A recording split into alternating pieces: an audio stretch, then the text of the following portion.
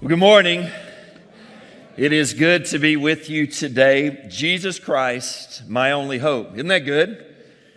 Jesus Christ, it's our only hope. This world has placed a lot of hope in things that are secondary for our survival, but Jesus Christ is the only hope for our soul. And what a great reminder as we sing those songs today of anchors that will hold us in all seasons of life. Jesus is that anchor.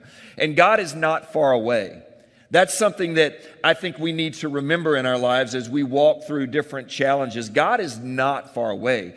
Jesus shows us God walks close. God desires to be close to you. He's not just there when you go through a crisis. He's not just there when it's like, oh man, I've been doing it my own way and now I need Him.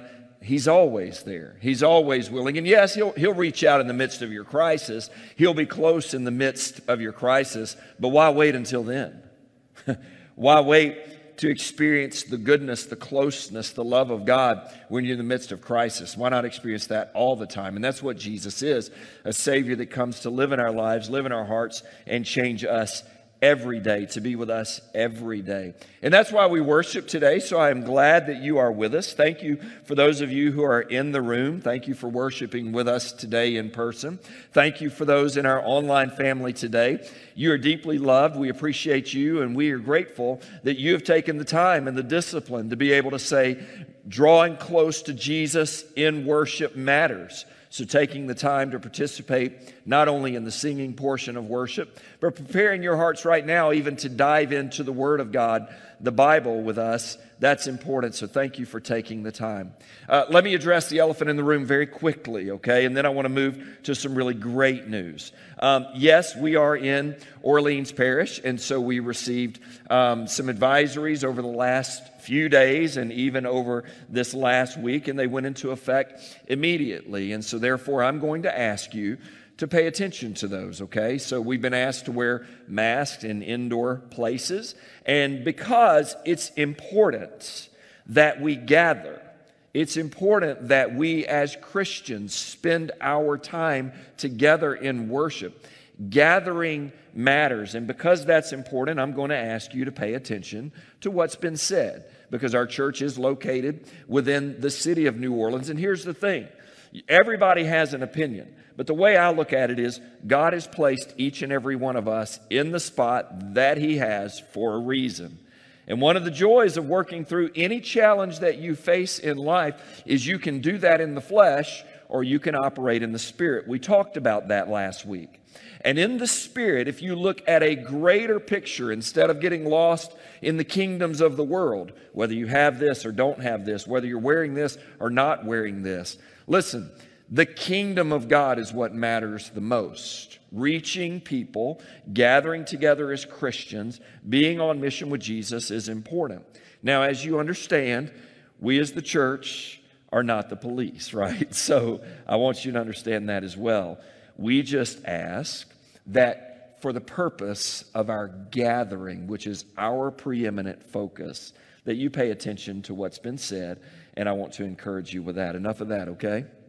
Now let's move to some really great things. First and foremost, I want to say congratulations to Noah and Anna Boland this morning, who have welcomed into the world their wonderful daughter, Laurel Jane.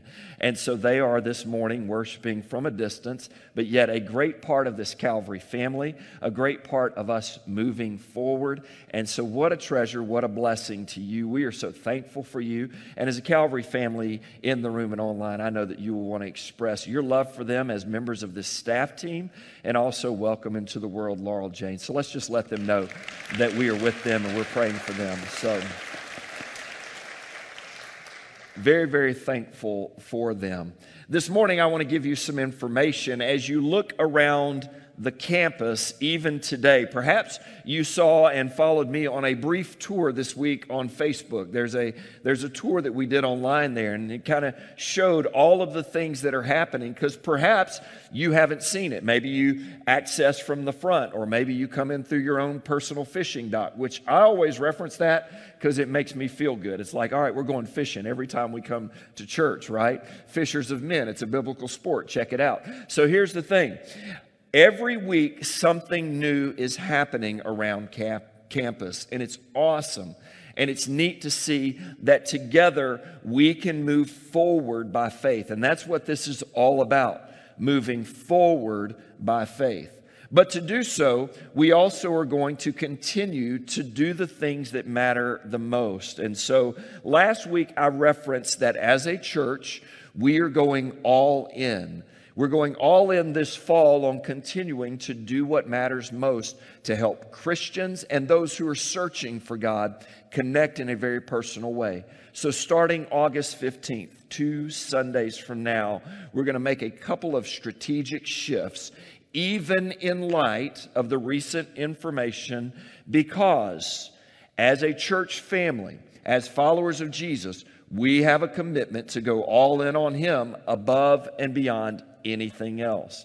And therefore, one of the things that we've learned that matters the most during a season of not being able to gather, not being able to build relationships and community the way that we desire as a church, we are going to move an emphasis in our groups for both preschool, for their own groups, children for their own groups, students for their groups, and yes, for those of you who are adults who choose to gather 9 a.m. starting in 2 weeks, we are going to launch our groups ministry on campus, and we are going to do so safely, appropriately, but yet we are going to gather because we want to help all of the people of God that want to grow in an understanding of His Word, in an understanding of their relationship with Him, and in community with one another. We want to help facilitate that, even in the midst of some uncertainty in our generation.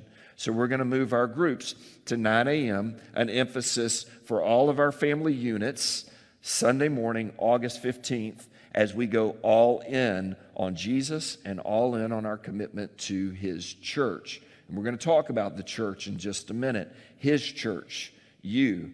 But also to facilitate those groups, we're going to make a shift. So I want you to listen very closely. And for those of you online, you'll want to note this as well. We're going to back our worship service up 30 minutes to 10:30. So instead of doing it at 10, we're going to begin August 15th at 10:30. Why? So that we can accommodate on-campus fellowship, community, and groups, so that we can transition children into their worship time, students from their Bible study into the worship time. And for those of you who want to utilize Sunday mornings for your family or for yourself to grow in community through Bible study and through groups at 9 a.m., we want to allow you sufficient time to accomplish that in your Bible study, in your personal discipleship walk with God, and then come into our worship service at 10:30. So we're going to make that shift. And you know what? We were going to make that shift before news came out, before things started changing. Why? Because we move forward by faith. You move forward in life by faith. If you're always limited to the kingdoms of the world, to the news of the world, then you as an individual, and especially as a follower of Jesus, you will stay paralyzed. You will be frozen. But if you place your faith in the Lord, and irregardless of all the noise and all the news, and you say, Jesus, I am going to grow in my relationship with you, then that is going to matter to you more than anything else. One of our dear members this week, her mother went on to be with the Lord, and she gave me a verse when we were talking about preparing for that service this upcoming week. And it's a powerful verse. She said, the one thing that stands out to me as my mother has transitioned from this world to heaven, and she knows her mother is in heaven, to live is Christ and to die is gain. To live is Christ. So to live and to walk with Christ teaches us how to truly live in challenging, chaotic times. And worst case scenario, Christian, son of God, daughter of God, worst case scenario, you get to see Jesus. And you get to leave this crazy mess behind, and you get to be present with the Lord. Now, I'm not in a rush to get there, nor are many of you, but I'm telling you, what's the emphasis? Is the emphasis the kingdoms of this world, or the kingdom of our Lord Jesus, who has saved our soul, who will perfect our bodies, and who will give us a home forever that is secure, that cannot be taken away, that cannot be destroyed or taken away by anyone else in the world. Jesus has done that, and so as a church, we have this commitment to live for Christ. 9 a.m. Bible study, 10:30 worship, 2 weeks from now, August 15th, right? You got it? Now this morning, I'm excited as we look to Scripture, Ephesians chapter 6. Ephesians chapter 6. And as we look at Ephesians chapter 6, we really did save the best for last. We're going to cover a portion of chapter 6 today, another portion of chapter 6 next Sunday. And Ephesians chapter 6 really is one of these powerful passages that kind of sums everything up that we've walked throughout the book of Ephesians, as Paul tried to teach Christians then and as he tries to help us live in a world today. We're going to go through this passage through 12 verses, and then we're going to participate in communion together. We're going to take the Lord's Supper together. And here's what I'm reminded as we think about moving forward by faith, as we think about, God, what do you have for us next? How do we continue to look forward for what you are doing instead of getting lost in everything else, the noise, the news, our own emotions, our own anxiety, our own stress, our own discouragement or depression or darkness? How do we move beyond those things? And Paul gives this great reminder of why things are so challenging in the world today.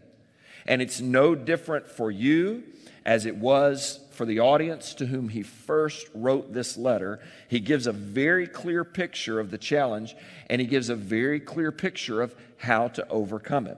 And so as we look at Ephesians chapter 6, I want to remind you, continue to move forward by faith. Don't quit. Go all in on the Lord and on His church, and watch how you will become victorious in your life against anything that comes against you. Let's back up a couple of verses into chapter 5 before we get to chapter 6. Chapter 5 of Ephesians, verse 32 and 33. I want to back up because I want you to catch the context. Last week we set the context of how we deal with relationships, but also today you'll see very specific challenges. How do we deal with those?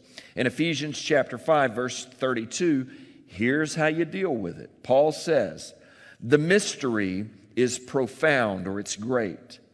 And I am saying that it refers to Christ and the church. So everything that he talked about previously and everything that he's going to talk about now that we're about to read, he sets the parameters to say, I'm talking about Christ and the church. I'm talking to people who claim the name of Jesus, who belong to his body, which is called the church. And this is what he says as he talks about the relationship that we dove into last week, the home relationship between a husband and wife. Let each one of you, talking to the men, love his wife as himself, and talking to the women, let the wife see to it that she respects her husband.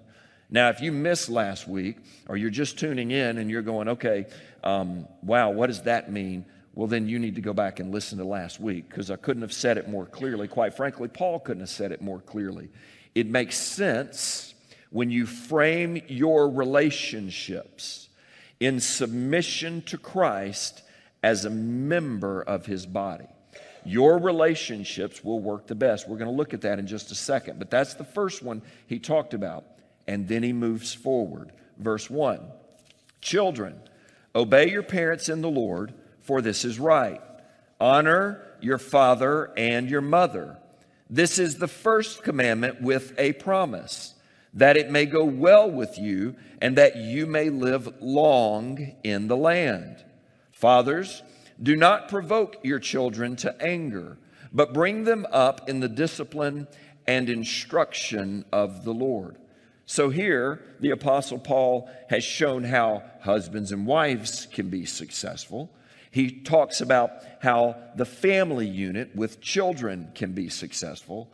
And then he goes into the other relationships. And I ask that you listen and read very closely in Scripture, because he goes into other dynamics of the world that we struggle with in our generation. I understand that.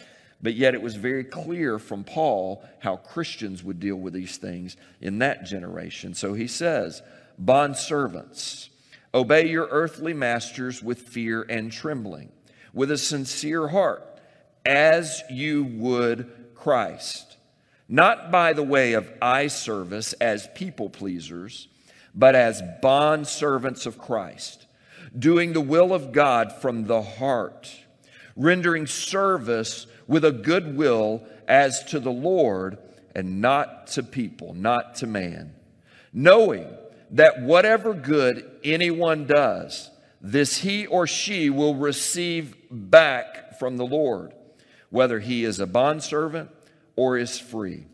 Masters, do the same to them and stop your threatening, knowing that he who is both their master and yours, he is in heaven, and that there is no partiality with him.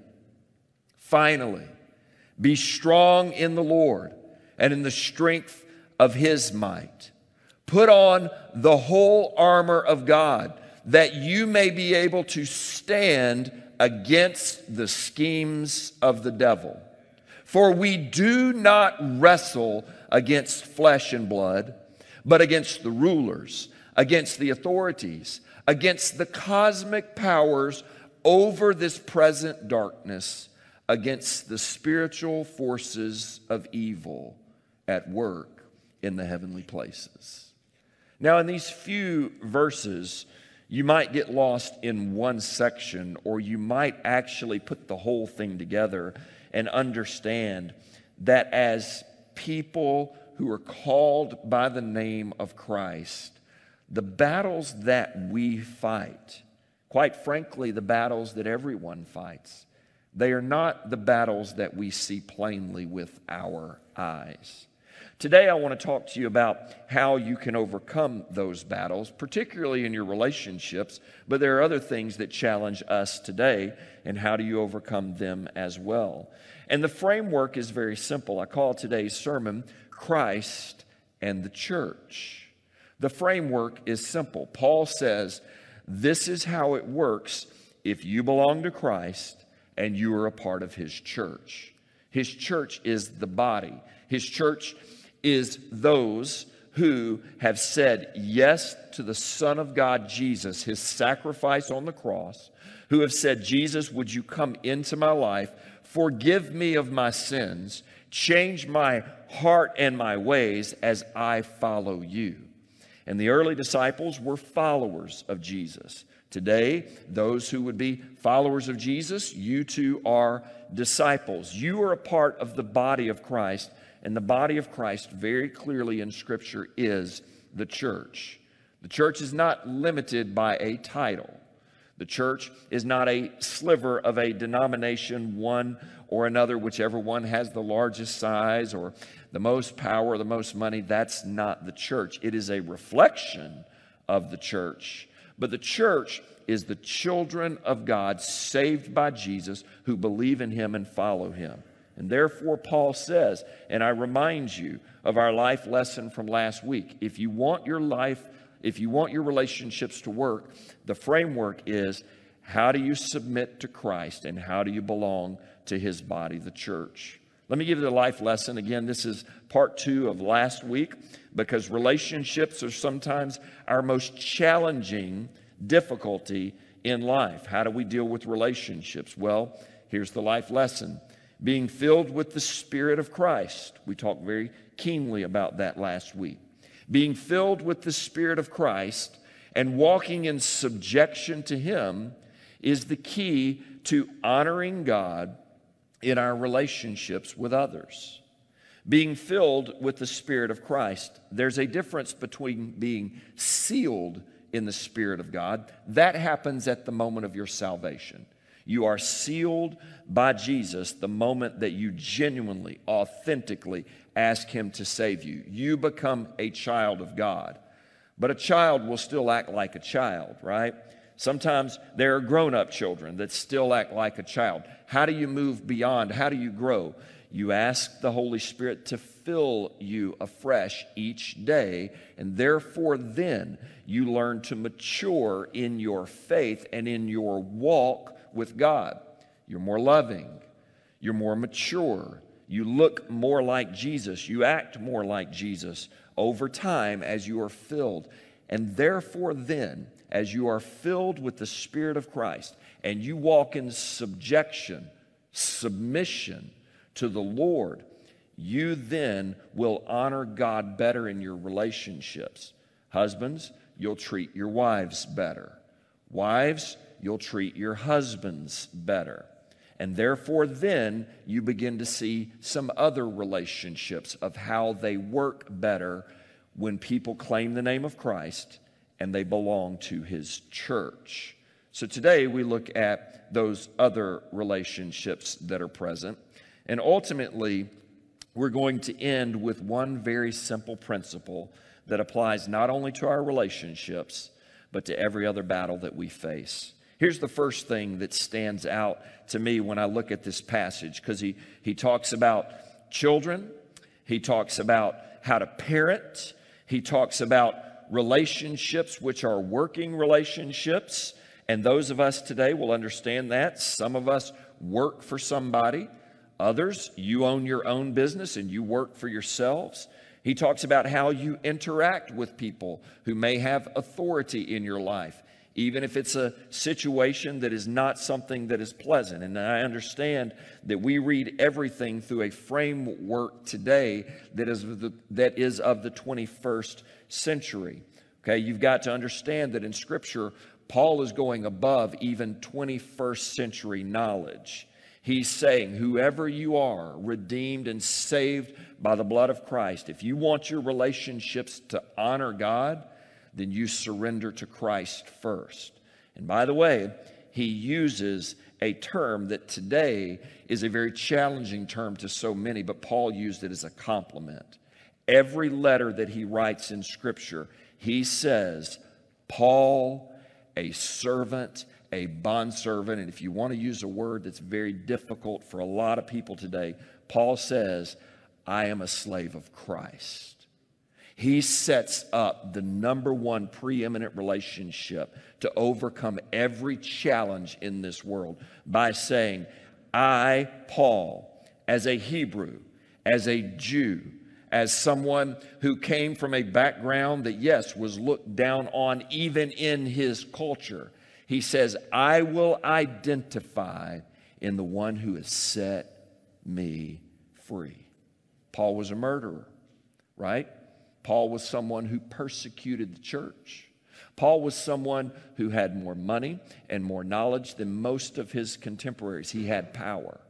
And yet in the midst of all of that, he even names himself the chief of all sinners. Why do we have such a passionate apostle for the early church?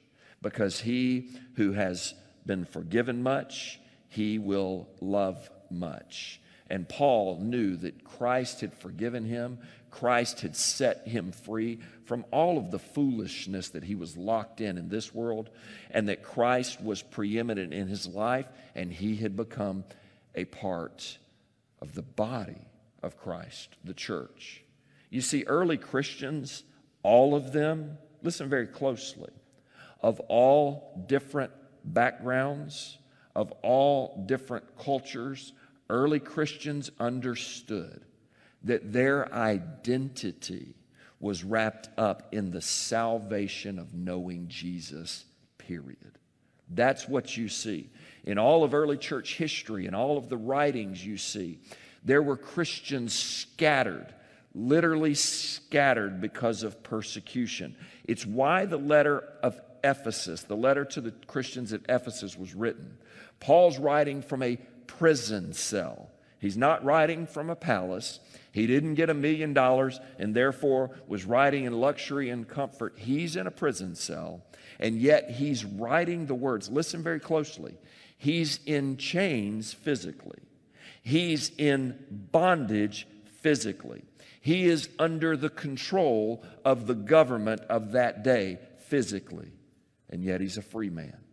He's free, he's not afraid, and he's passionate about one thing: the children of God and the church. And he writes about how to accomplish these things as a part of the Christ, of the body of Christ.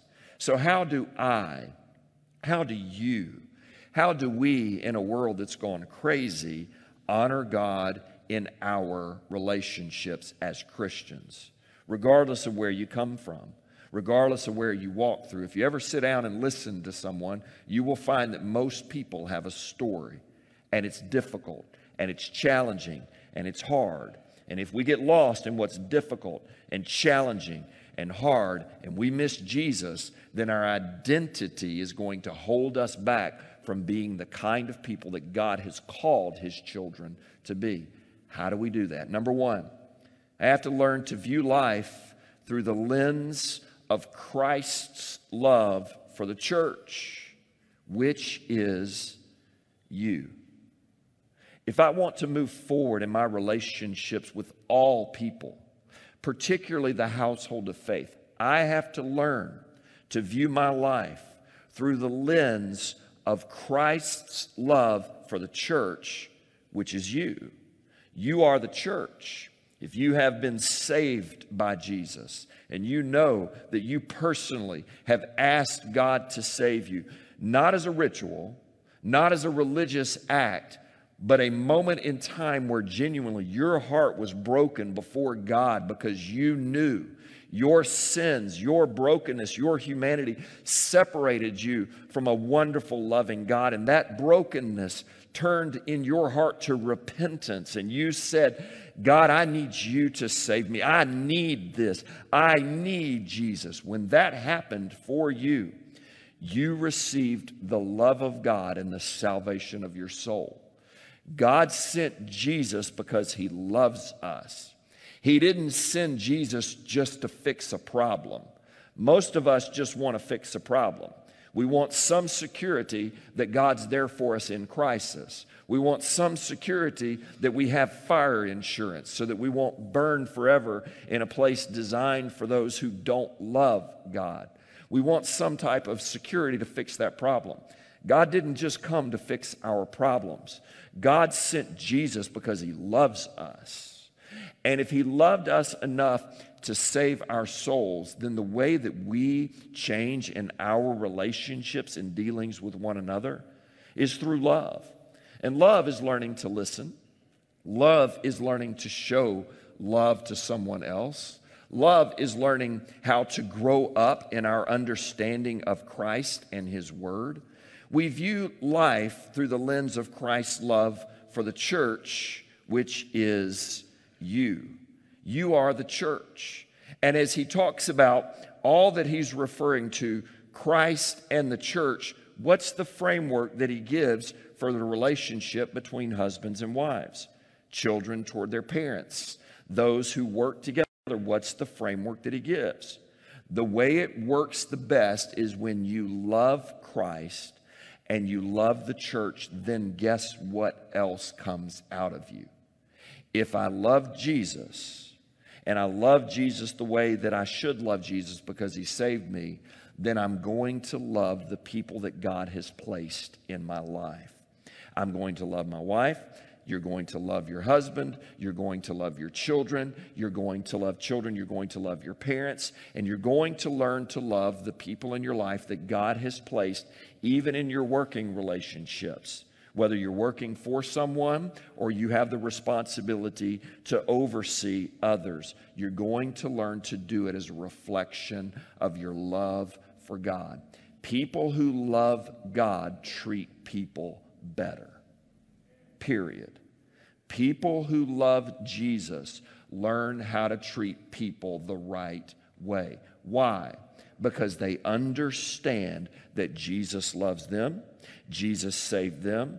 Jesus forgave their foolishness, their ridiculousness, their brokenness, the moments where they missed the mark. Jesus showed them grace, and therefore, when you've been redeemed, forgiven as a sinner, you're able to learn to show love toward the other people around you. That is the reflection of a Christian.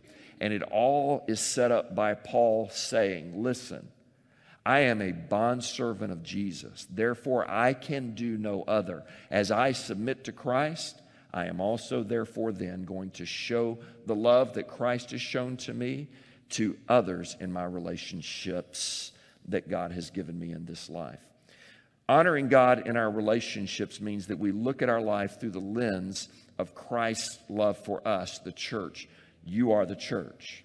And as the church, that means for those of you who are adults, who are married, yes, you show the love of Christ in your household. Children, you show the love of Christ toward your parents. Parents, you show the love of Christ toward your children. Grandparents, you show the love of Christ toward your grandparents. And all working relationships. Thank God you have a job if you have a job. Thank God you have people that come to work if you have people that come to work. Thank God for the opportunities that God has provided for you to do something that matters. Do you realize that your jobs, your working relationships, they matter? And if we get lost in the world's agendas as Christians, now listen, if you're not a Christian, you are lost in the world's agenda. But I'm offering you the scriptural correction that says, as a follower of Jesus, loved by Jesus, changed by Jesus, and a member of the church, don't follow the patterns of the world. You belong to something better, something higher. You have been loved greater than the love of humanity. God has shown you his love, and therefore, as a recipient of the grace and the mercy and the love of God, you then show that to others. View life through the lens of Christ's love for the church, remembering I am, you are, we are the body of Christ, the church. Number two, Paul, as he talks about children, parents, spouses, servants, masters, working relationships, he says, do the will of God from your heart, because God rewards those who do. Do the will of God from your heart, because God will reward those who do. Do you believe that there's a reward for you in your relationships? I mean, think about it. In the working relationships that you have, are you merely only working for a paycheck or for a retirement that you may not get to? If so, you're missing out on one of the greatest purposes of life that God could give to his family, to his children. And that is, whatever it is you do, whether working for someone or overseeing others, whatever it is you do, God has given you a great purpose in your work. We talked about that Wednesday nights throughout this summer. And there's a great purpose in what you do, because that is the moment, the vehicle, the opportunity that God has given you to not only work, but to receive a reward for all that you're doing, and especially a spiritual reward. Now, I don't want to jinx a particular relationship that I'm working on right now, but there are some extracurricular activities that I have, and one of them is I do go to the gym. And there's an individual that a couple of weeks ago, he asked me a question, and don't be offended if you're watching today, but I'll use this as an analogy so that you'll understand how I view life. The reality is, he said, "Can I ask you a question? Are you a Baptist?" And I asked him very quickly in this culture, I said, now hold on, time out. Before we go any further, I want to know, why do you frame it like that?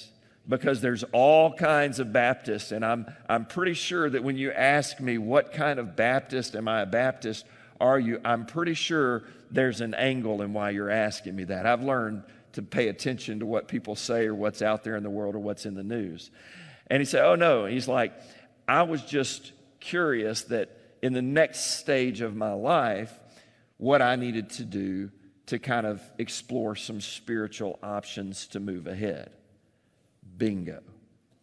You see, what happened in that moment is that my consistency of relationship and my working out and this person that is present, it's opened a door through an extracurricular opportunity for me to now move beyond religion or a title of religion or a name of a particular part of the body of Christ to now move into the next level, should this individual truly want to go there, of what it means to have a soul-saving, life-changing relationship with Jesus. See, how does that happen? Number one, while I may be throwing heavy stuff around, I'm approaching that even with the love of God in my heart because there's a greater purpose. And it's not just to take care of the temple that God has given to me. Likewise, the temple of the Lord, your body that He's given to you, there's a greater purpose. And the purpose is the love of God that is present in my life through Jesus that I exhibit easily to those around me, those of you in the church. It is the same love of God that has to influence what I do when I'm not in the four walls of the church. It has to impact the purpose of the work or the extracurricular that I have so that I may lead someone else to the Lord.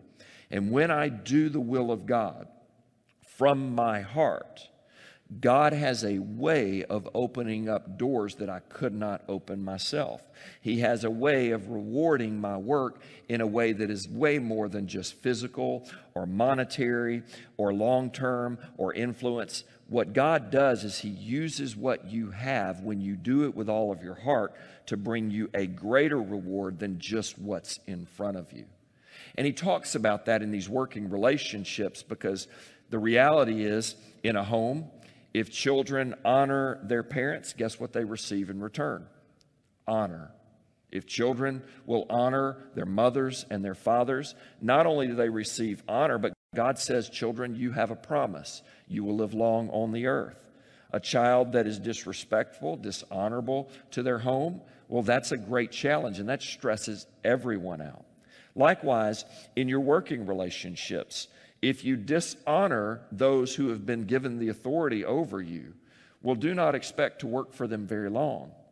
But if you show honor to those who have the hard job of leading, especially during hard times, and yet they show you respect and honor in return, and you honor them as you are honoring the Lord, well, then guess what you receive?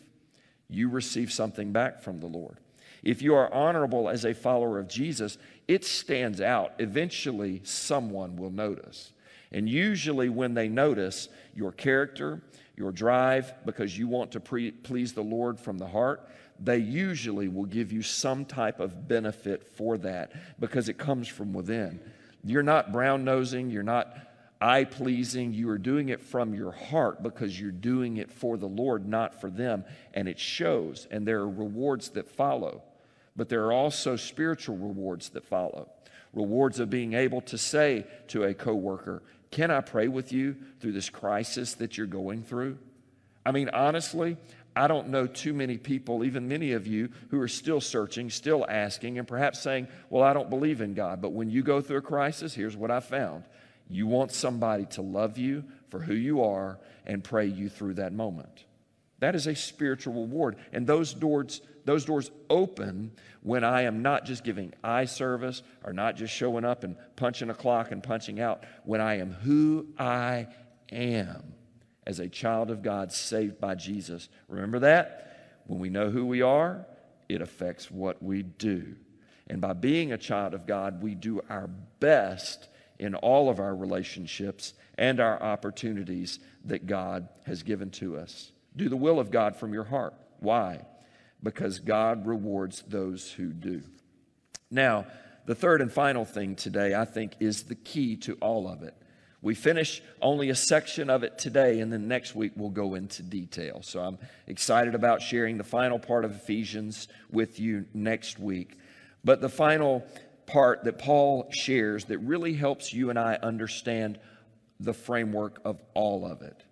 Christ and the church and every relational and physical battle that we face, every challenge, every division, every bit of hatred, anger, every bit of bias and bigotry, everything that everybody faces, feels, fights over in our generation. And let's be very clear, they've been facing, feeling, and fighting over these for all generations.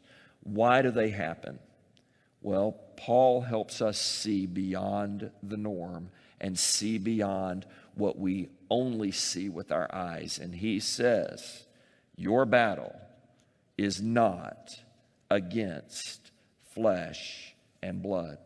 The third and final thing is the struggle that we face, and it is a struggle. But that struggle that we face in our relationships and in our lives is not, and I repeat and say very clearly, the struggle is not against flesh and blood.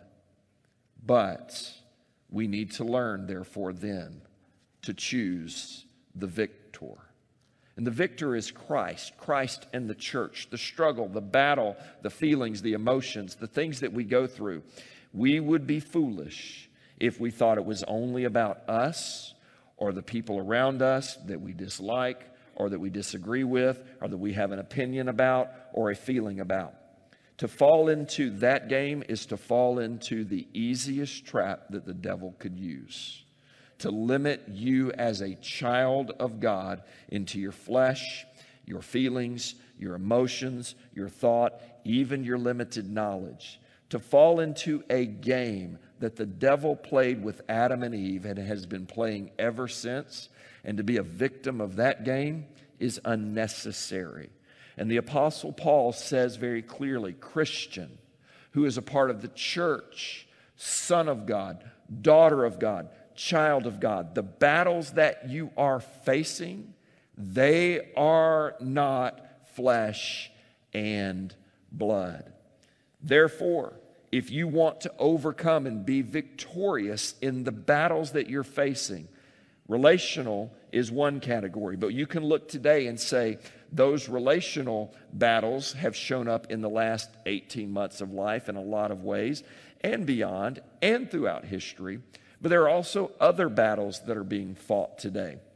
Battles where people are against people in their own household or against people in their own church. All of these battles have been designed by an enemy whose number one goal is to steal, to kill, and to destroy. And he can dress it up the best of anyone. He can make it look good. Put your favorite temptation on the line, and it looks and it feels and it sounds and it reasons out really well. And behind that is a deceiver, a devil, and all of his minions and all of his forces that are stacked against everyone, even those who would say he doesn't exist. Oh, that's foolishness. Guess what? He's got you now.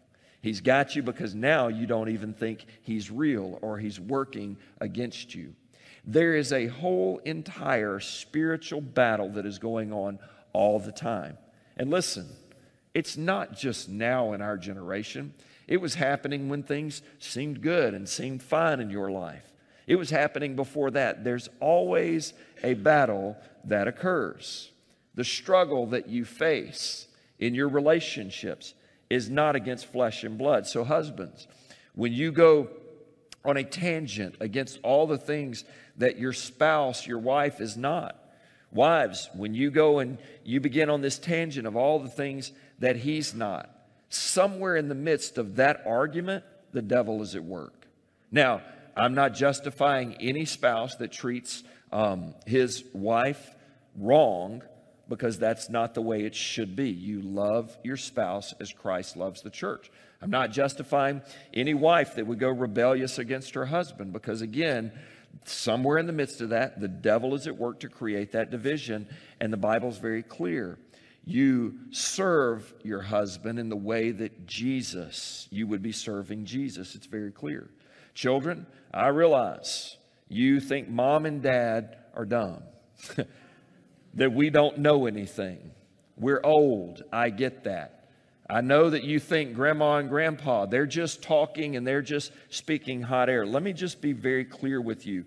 We've walked this path and we know things. You would do well to understand that when the Bible says honor your father and mother, it's because your father and mother have probably been there and they don't want you to go where we've been. They want you to get better. But somewhere in the midst of the DNA of the teenager and the child, the devil is at work to steal them away from their best life and their brightest future, so they go into doing things their own way, and they slack off, and they get disrespectful, and then they go experimenting, and then the devil's got them, right? In your work relationships, in your racial relationships, in your church relationships, in all of those things, when you find division, bigotry, anger, hatred, when you find things that elevate the ways of man instead of the ways of God, guess who's behind that? The man. And you know who the man is? The devil himself. And he's been playing that game for a long time. Do not, as a child of God, play his game. Don't play his game. Life is hard enough for every one of you as a Christian. Don't make it any harder on yourself or anyone else by not honoring Jesus first and honoring Jesus in your relationships with others. Now listen, I'm going to be real. That's not a very popular message in today's world. And you can write this down. I don't care.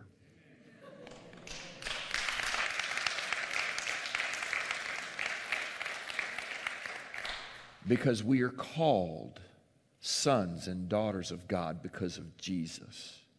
He saved a wretch like me and a bunch of wretches like you. And we did not deserve it. We don't deserve it. But if God was so gracious and merciful and loving to send his son Jesus to not only save us and go beyond fixing a problem, but to help us become the sons and daughters and the body of Christ, the church, then guess what? In the same saving way that he's rescued me, I must, as a bond servant of Jesus, respond to my fellow brothers and sisters in the way that Jesus would respond to me. And every sneaky, deceitful, scheming way that is looking to get an advantage or an angle, that is of the devil. Call a spade, call it out, recognize what it is. The battle is not against flesh and blood. It doesn't matter what flesh, it doesn't matter what blood. The battle is not against flesh and blood. And if I want to be victorious in this world, in my relationships and in the battles that I face, whatever battle they may be, then I have to recognize I am on the side of the victor. I am on the side of Jesus. And if I'm on the side of Jesus, then I have to choose the pathway that reflects him the most. Be strong in the Lord and in the power of his might. Put on the whole armor of God so that you can stand against the schemes of the devil. For we do not wrestle against flesh and blood, but against those rulers, authorities, powers of this present darkness and the spiritual forces of evil in all places. Christian, child of God, son of God, daughter of God, family of God. How do you win that battle? Being filled with the Holy Spirit, surrendering in submission to Jesus, and therefore then I can honor God in my walk and in my relationships with others, especially those in the church. You are my brothers, you are my sisters, and we are family because of Jesus. And I can't think of a better way to seal that today than by participating together in one of the most unifying things that Jesus would do with the church, with his followers, and that is participating in the Lord's Supper, a reminder of his body and his blood that saved us. Can I pray with us for just a moment? And as we bow our heads and as we close our eyes, and as you as an online family, perhaps right now, gather what is necessary so that you can participate in communion as well, right where you are, reaching for some juice, maybe something that you can use genuinely from your heart as a reflection of the body of Christ. As we do that, let's prepare our hearts right now, with our heads bowed and our eyes closed, preparing the heart, recognizing what Jesus did to save you, and letting go of anything that perhaps the devil is using to hold you back. Let's take a moment to cleanse our hearts. As we're praying, perhaps today, even in this moment, there's some unconfessed sin in your life. Something that is an attitude, maybe. Maybe it's an action. Maybe it's something that you struggle with on a daily basis. Friend, brother, sister, family of God, lay that freely right now down at the feet of Jesus. And as you in your heart are laying before Him whatever sin or whatever struggle it may be, I want you to hear Jesus say to you, I love you, my child. You are forgiven. As your hearts are now being prepared to receive and participate in communion, maybe there's an attitude against someone else in the family. Maybe it's a relationship that is not where it needs to be. Maybe again that comes from an attitude or something that you've just been taught or carried with you your life.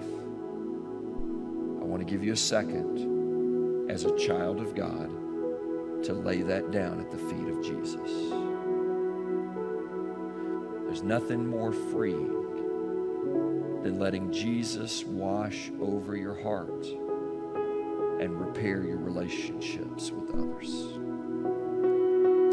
Father, by the Holy Spirit today and for the church, Christ, you died to save the church.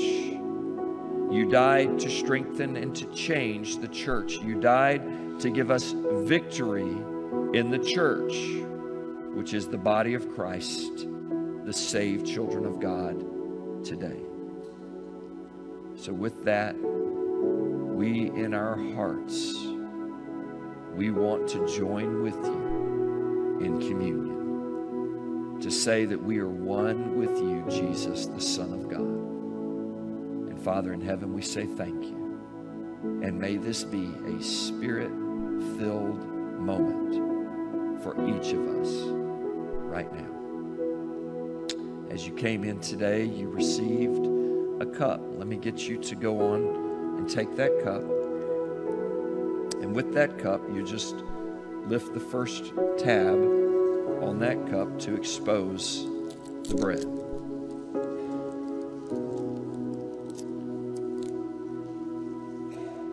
When I think of the battles that I fight, when I think of the battles that the world fights, whether those are relationship challenges or physical challenges or mental challenges, and I think about those battles being spiritual.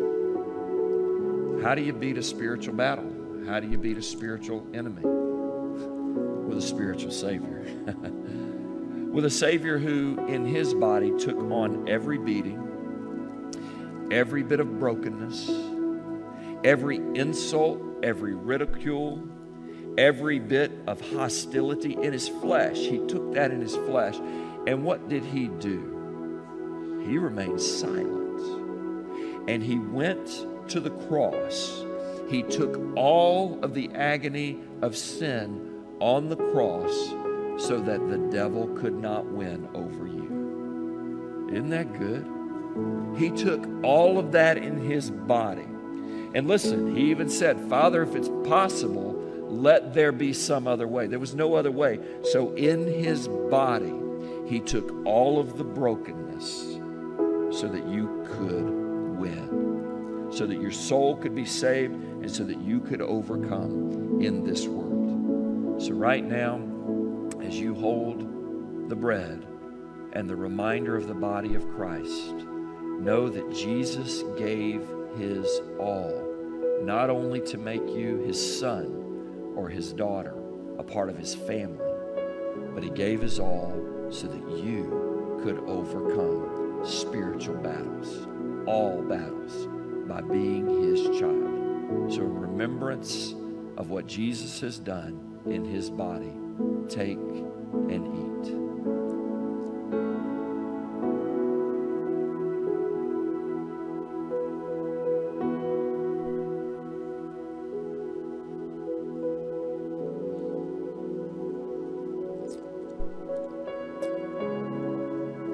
And the second part of communion involves the cup. And Jesus took the cup with his followers, with his church, with the disciples in his generation. And ever since, Christians have been participating by taking the cup. As you expose the cup, in it you will see what is representative of the blood of Christ. And this is what Jesus said to his church. He said, I will make a new covenant in my blood. I will forgive the sins of many because the shedding of my blood. Jesus solved the most basic problem within us. He solved the forgiveness of our sins, and he solved our standing with God by shedding his blood. He cleansed us. He healed us by his blood. And if that is true for you as a Christian today, cleansed, healed in the eyes of God, forgiven, then likewise it should affect how we approach our relationships and every other battle. We call on the name of a Savior who gave his all to rescue us. We do that for salvation, and we continue to do that every day. It is the blood of Jesus that seals your place in the family of God. And as he shed that for us on Calvary, he gave us life forever, but yes, even now. So in remembrance of what it means to be a son, a daughter, a child of God by Jesus, take and drink all of it.